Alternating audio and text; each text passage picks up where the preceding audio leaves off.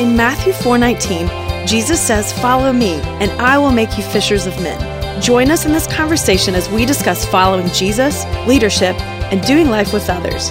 Welcome to the 419 Disciple Makers Podcast.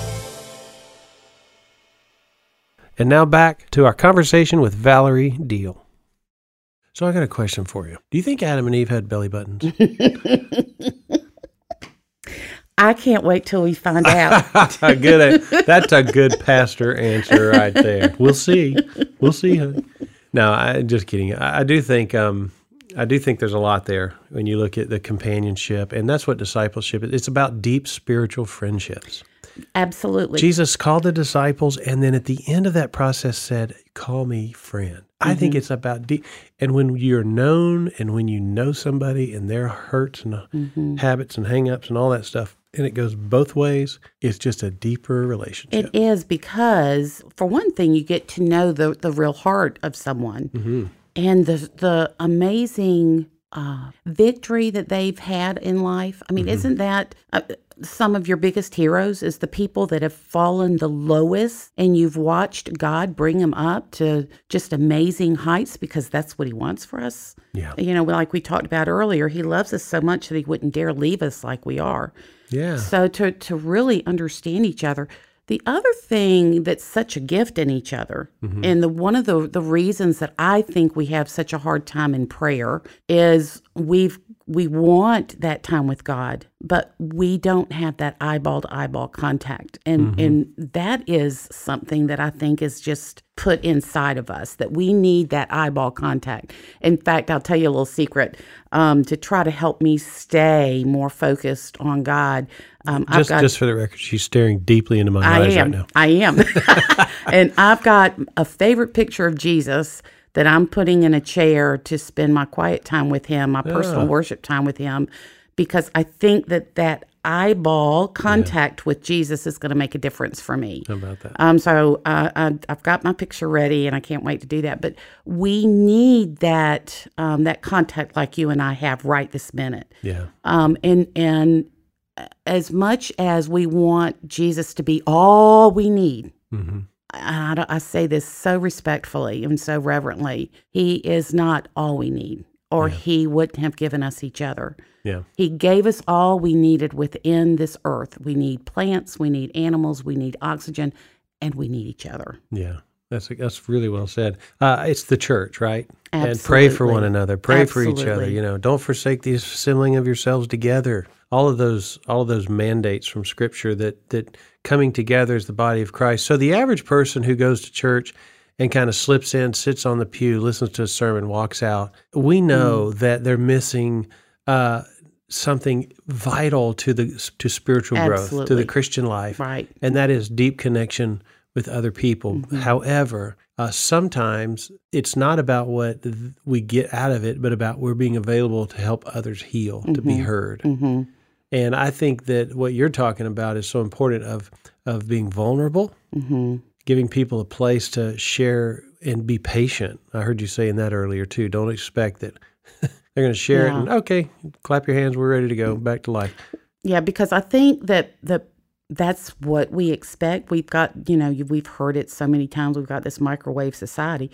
Because when you look at even when someone loses even a child, the most they get from most businesses, as many days as they get is 3 days. They get 3 days off. Wow. And then they're supposed to come back to work. So when our daughter died, when Brooke died, Larry literally got 3 days off from work for grief leave. Because in 3 days you should be fine. Shouldn't you? You've planned a funeral for your child. You've had that funeral. And not only are you supposed to go back to work, but you're supposed to be the same person you were before that event happened. Yeah. And so we've got to give people the gift of time, the gift of whatever's going on. It's going to change them. And one of the ways that we can do that, especially as a facilitator, is by listening. Because so many people want to fix them. I'm sorry, what did you say? I'm just kidding. Oh, you're so Mark. Yeah. And so the gift of listening is something that they don't get from a lot of people. Yeah. Because you know what? Well, let's go back to that. How are you doing? Fine. And you're going to ask me, and I'm going to say fine. Yeah. And then we can keep going, or Yeah. we can go on with our agenda that we really came together for. Yeah. And we don't have to really get into the hard, ugly, murky stuff. Well, discipleship, life on life discipleship is messy. Yeah. You can't extract that from the process. You can't make it clean, hour and a half, once a week, bring your homework, now leave my house, Yeah. And it's messy. And if 20% of your people in your group are in crisis, a lot of people would say, I don't need that. My life's messy enough. Why take on the mess with other people? Mm-hmm. But that's called ministry, isn't it? Yeah. It's the best part of ministry, because it's where you really see the fingerprint of God in ways that you would otherwise not. So what a privilege to be brought into the mess of someone. That's a very, very intimate place to be with someone. Yeah. And Into their pain. Absolutely. To be trusted with their heart, to be trusted with their story. So confidentiality is so important when we minister. Oh, yeah. And really try to give care to our people that God's put in our sphere of influence. In the listening part, we've got to listen with our heart, not our ears. We've got to be really listening to what they're saying instead of formulating what we're going to say back to them. Yeah. We've got to really listen with a heart of non-judgment to give them that safe place to land. Because if we don't do that, they're going to shut down. Well, one of the things I used to do when I was early in ministry, I probably still do it, it's a blind spot, but early in ministry was I would go into a situation where somebody was hurting, lost someone, got a diagnosis, and I would feel like I needed to know the perfect thing to say to them. Mm-hmm. Like, I'm walking into this funeral home or walking in this hospital or after a divorce or something like that, and it was almost like I was being proud of I was going to say the exact right thing for them at the moment. Mm-hmm. And I've never figured out what to say in those moments. I've been trained in so much counseling and coaching and ministry, and I still don't know what to say exactly. Yeah. It's that place of vulnerability again. What do you say? I think that's where we have to go into those situations, and we've got to be in prayer before we ever walk in there, because we don't know what to say. Are there right and wrong things? Well, there are some wrong things to say, but is there definitely some wrong things to say? Is there those perfect things to say? And I think what's hard about answering that question is you've got to stay so aware of what the other person is going through. So you're constantly asking for words to say or not say. You're constantly asking the Spirit for discernment in what are they going through. Sometimes you can be really blunt with folks, and sometimes you've got to hold back. So it really, and that's what's hard about caring, is there's not 1 + 1 = 2. Yeah. There's a lot of gray out there, and every situation is going to be different because we all have different personalities. We all have different ways in which we deal with things. We all have different situations and how we handle it. So it's very difficult, but I will tell you this. I have gone away from some things, and my first prayer leaving is, oh, Lord God, I can't believe I said that. Would you please erase that from their memory? Oh, yeah. Boy, that was a really dumb thing to say. That's learning the hard way, yeah. So I don't, Mark, when do we ever really just have it all down to where we're never, I don't want to use the word nervous, because we go in with the confidence of God's call. Yeah. But are we ever just 100% sure that we're doing it all right? Well, no, I'm not. And I think so many times, people just need to know that you're there. I'm with you. Yes. I'm with you in this. We'll get through this together. I'm praying for you. I love you. I know this hurts. And not feel like you got to have the answers, Right. If somebody's just found out that their wife or husband is leaving them, or they're going through a divorce, to say, well, there's a lot of fish in the sea. That's, wrong thing. Wrong thing to say. Or even that, God's got this. Just let go and let God. Yeah, that's a great bumper sticker. Yeah, it's real hard to live out. Even in good times, that's hard to live out. Yeah. Because trusting God is a mystery. I just don't know that we ever get that all figured out. So I think to be there and let someone be authentic. If they're angry, let them be angry. If they want to say some bad words, you shouldn't talk like that. You can't do that to them, because at that moment, without judgment, they need to be able to do whatever they need to do. I think the without judgment, that is a powerful thing for people to hear. As I'm listening to you, I'm loving on you, I'm with you, and there's no judgment here. Right? Yeah. It's I think because people feel like they've got to, even in pain, some people feel like they have to perform. Yes. Like they have to be there for other people, and they're the ones in pain, right? Especially we Christians, because, we're supposed to have enough faith that nothing in life phases us. And that's what we think a lot of times. Yeah. So what a gift as a Christian brother or sister in Christ with someone.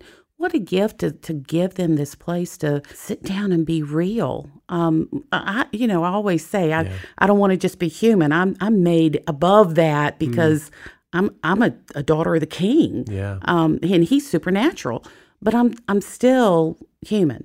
Yeah. So when things hurt, I still have to process them. Yeah. So in a discipleship group, so to speak, or you've got people in your covenant group, and one person that evening or that meeting is just hurting, and they finally open up about it, it's okay to spend that evening on them.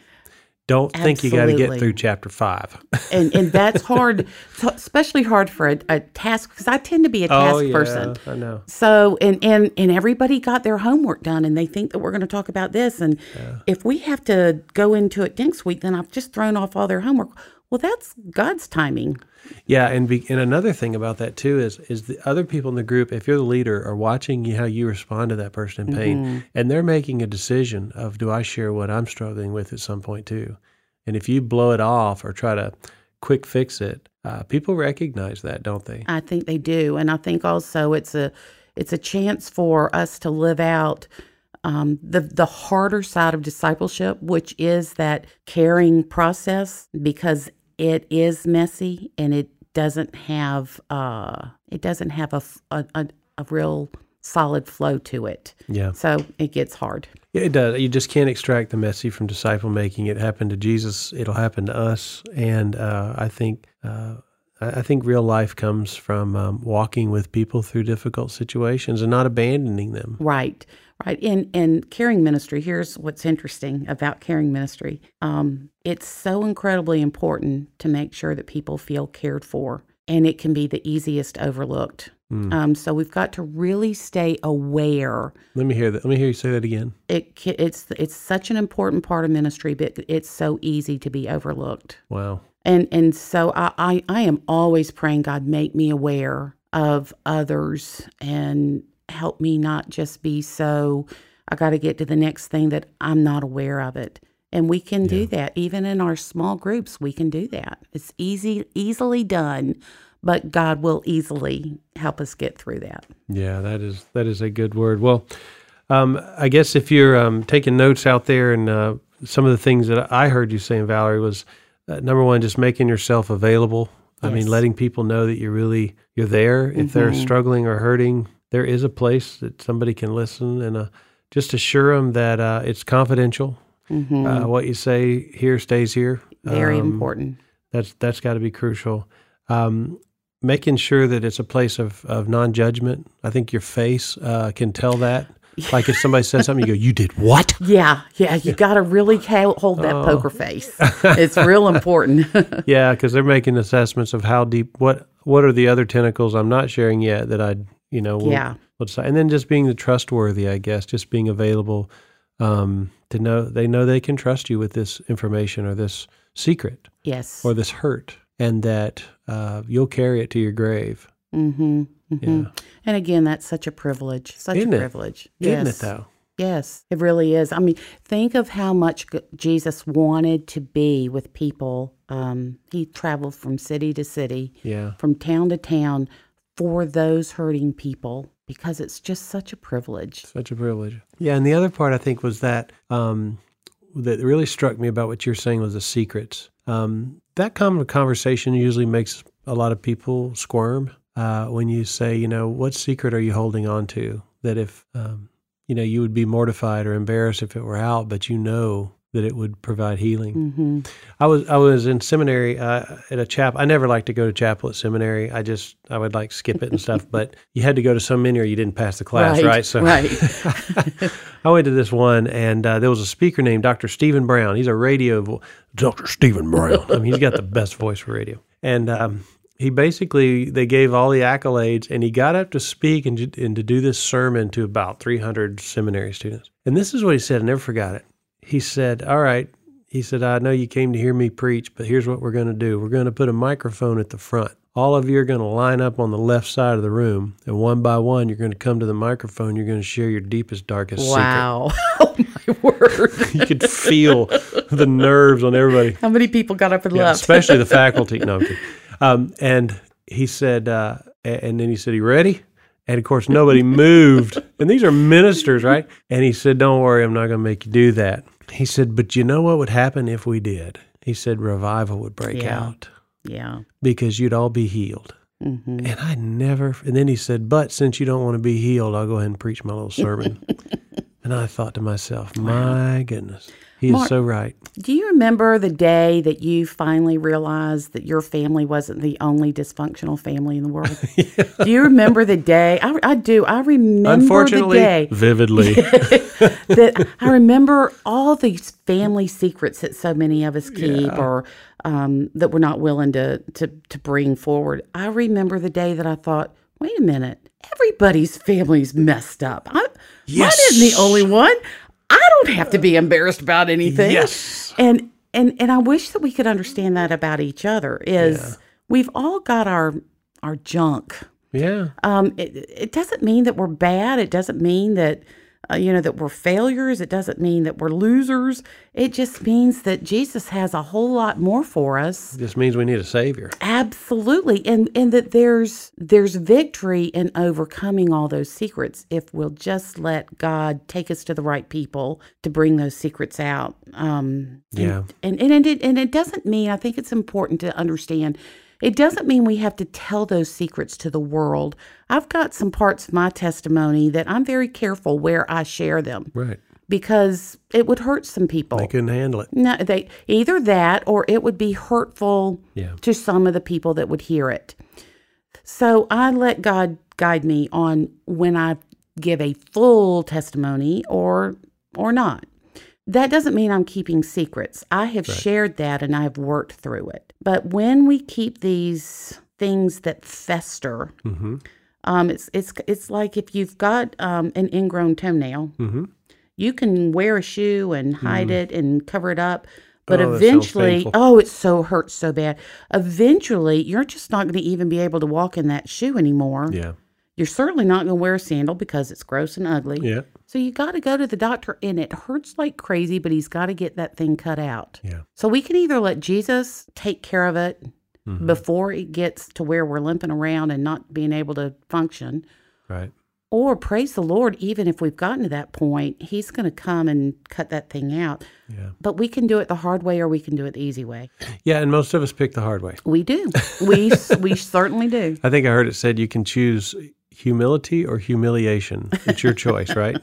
And most of us, by waiting, choose humiliation. That's right. Over humility. I always say that God is the greatest recycler in the world because he takes all that crud in our life and he, as we trust people with it and we care for each other through it, he takes that ucky part and he restores it and he redeems it and he brings it into not only a place of healing, but a place then when it's used to his glory. So it becomes a part of this amazing testimony that we get to now what Satan wanted to destroy us with. Yeah. I mean, I just get goosebumps when I think of this because what Satan wanted to destroy me with, what he wanted to destroy you with, you've given that to God. He's redeemed it, restored it, recycled it, and now it's all about him. Praise God.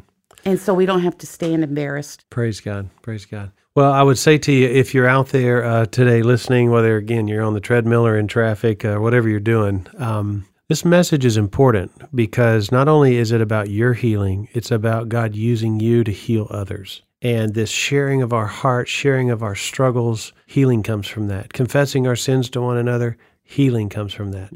Providing an environment where people can be real and vulnerable. Whatever you call it, a Bible study, a discipleship group, doesn't matter. If they can be real and vulnerable there without judgment, healing is coming, because this is how spiritual growth happens, spiritual healing. And so I'm just so grateful for you, Valerie. I'm so grateful for everything you taught us in this session and in the previous session as well.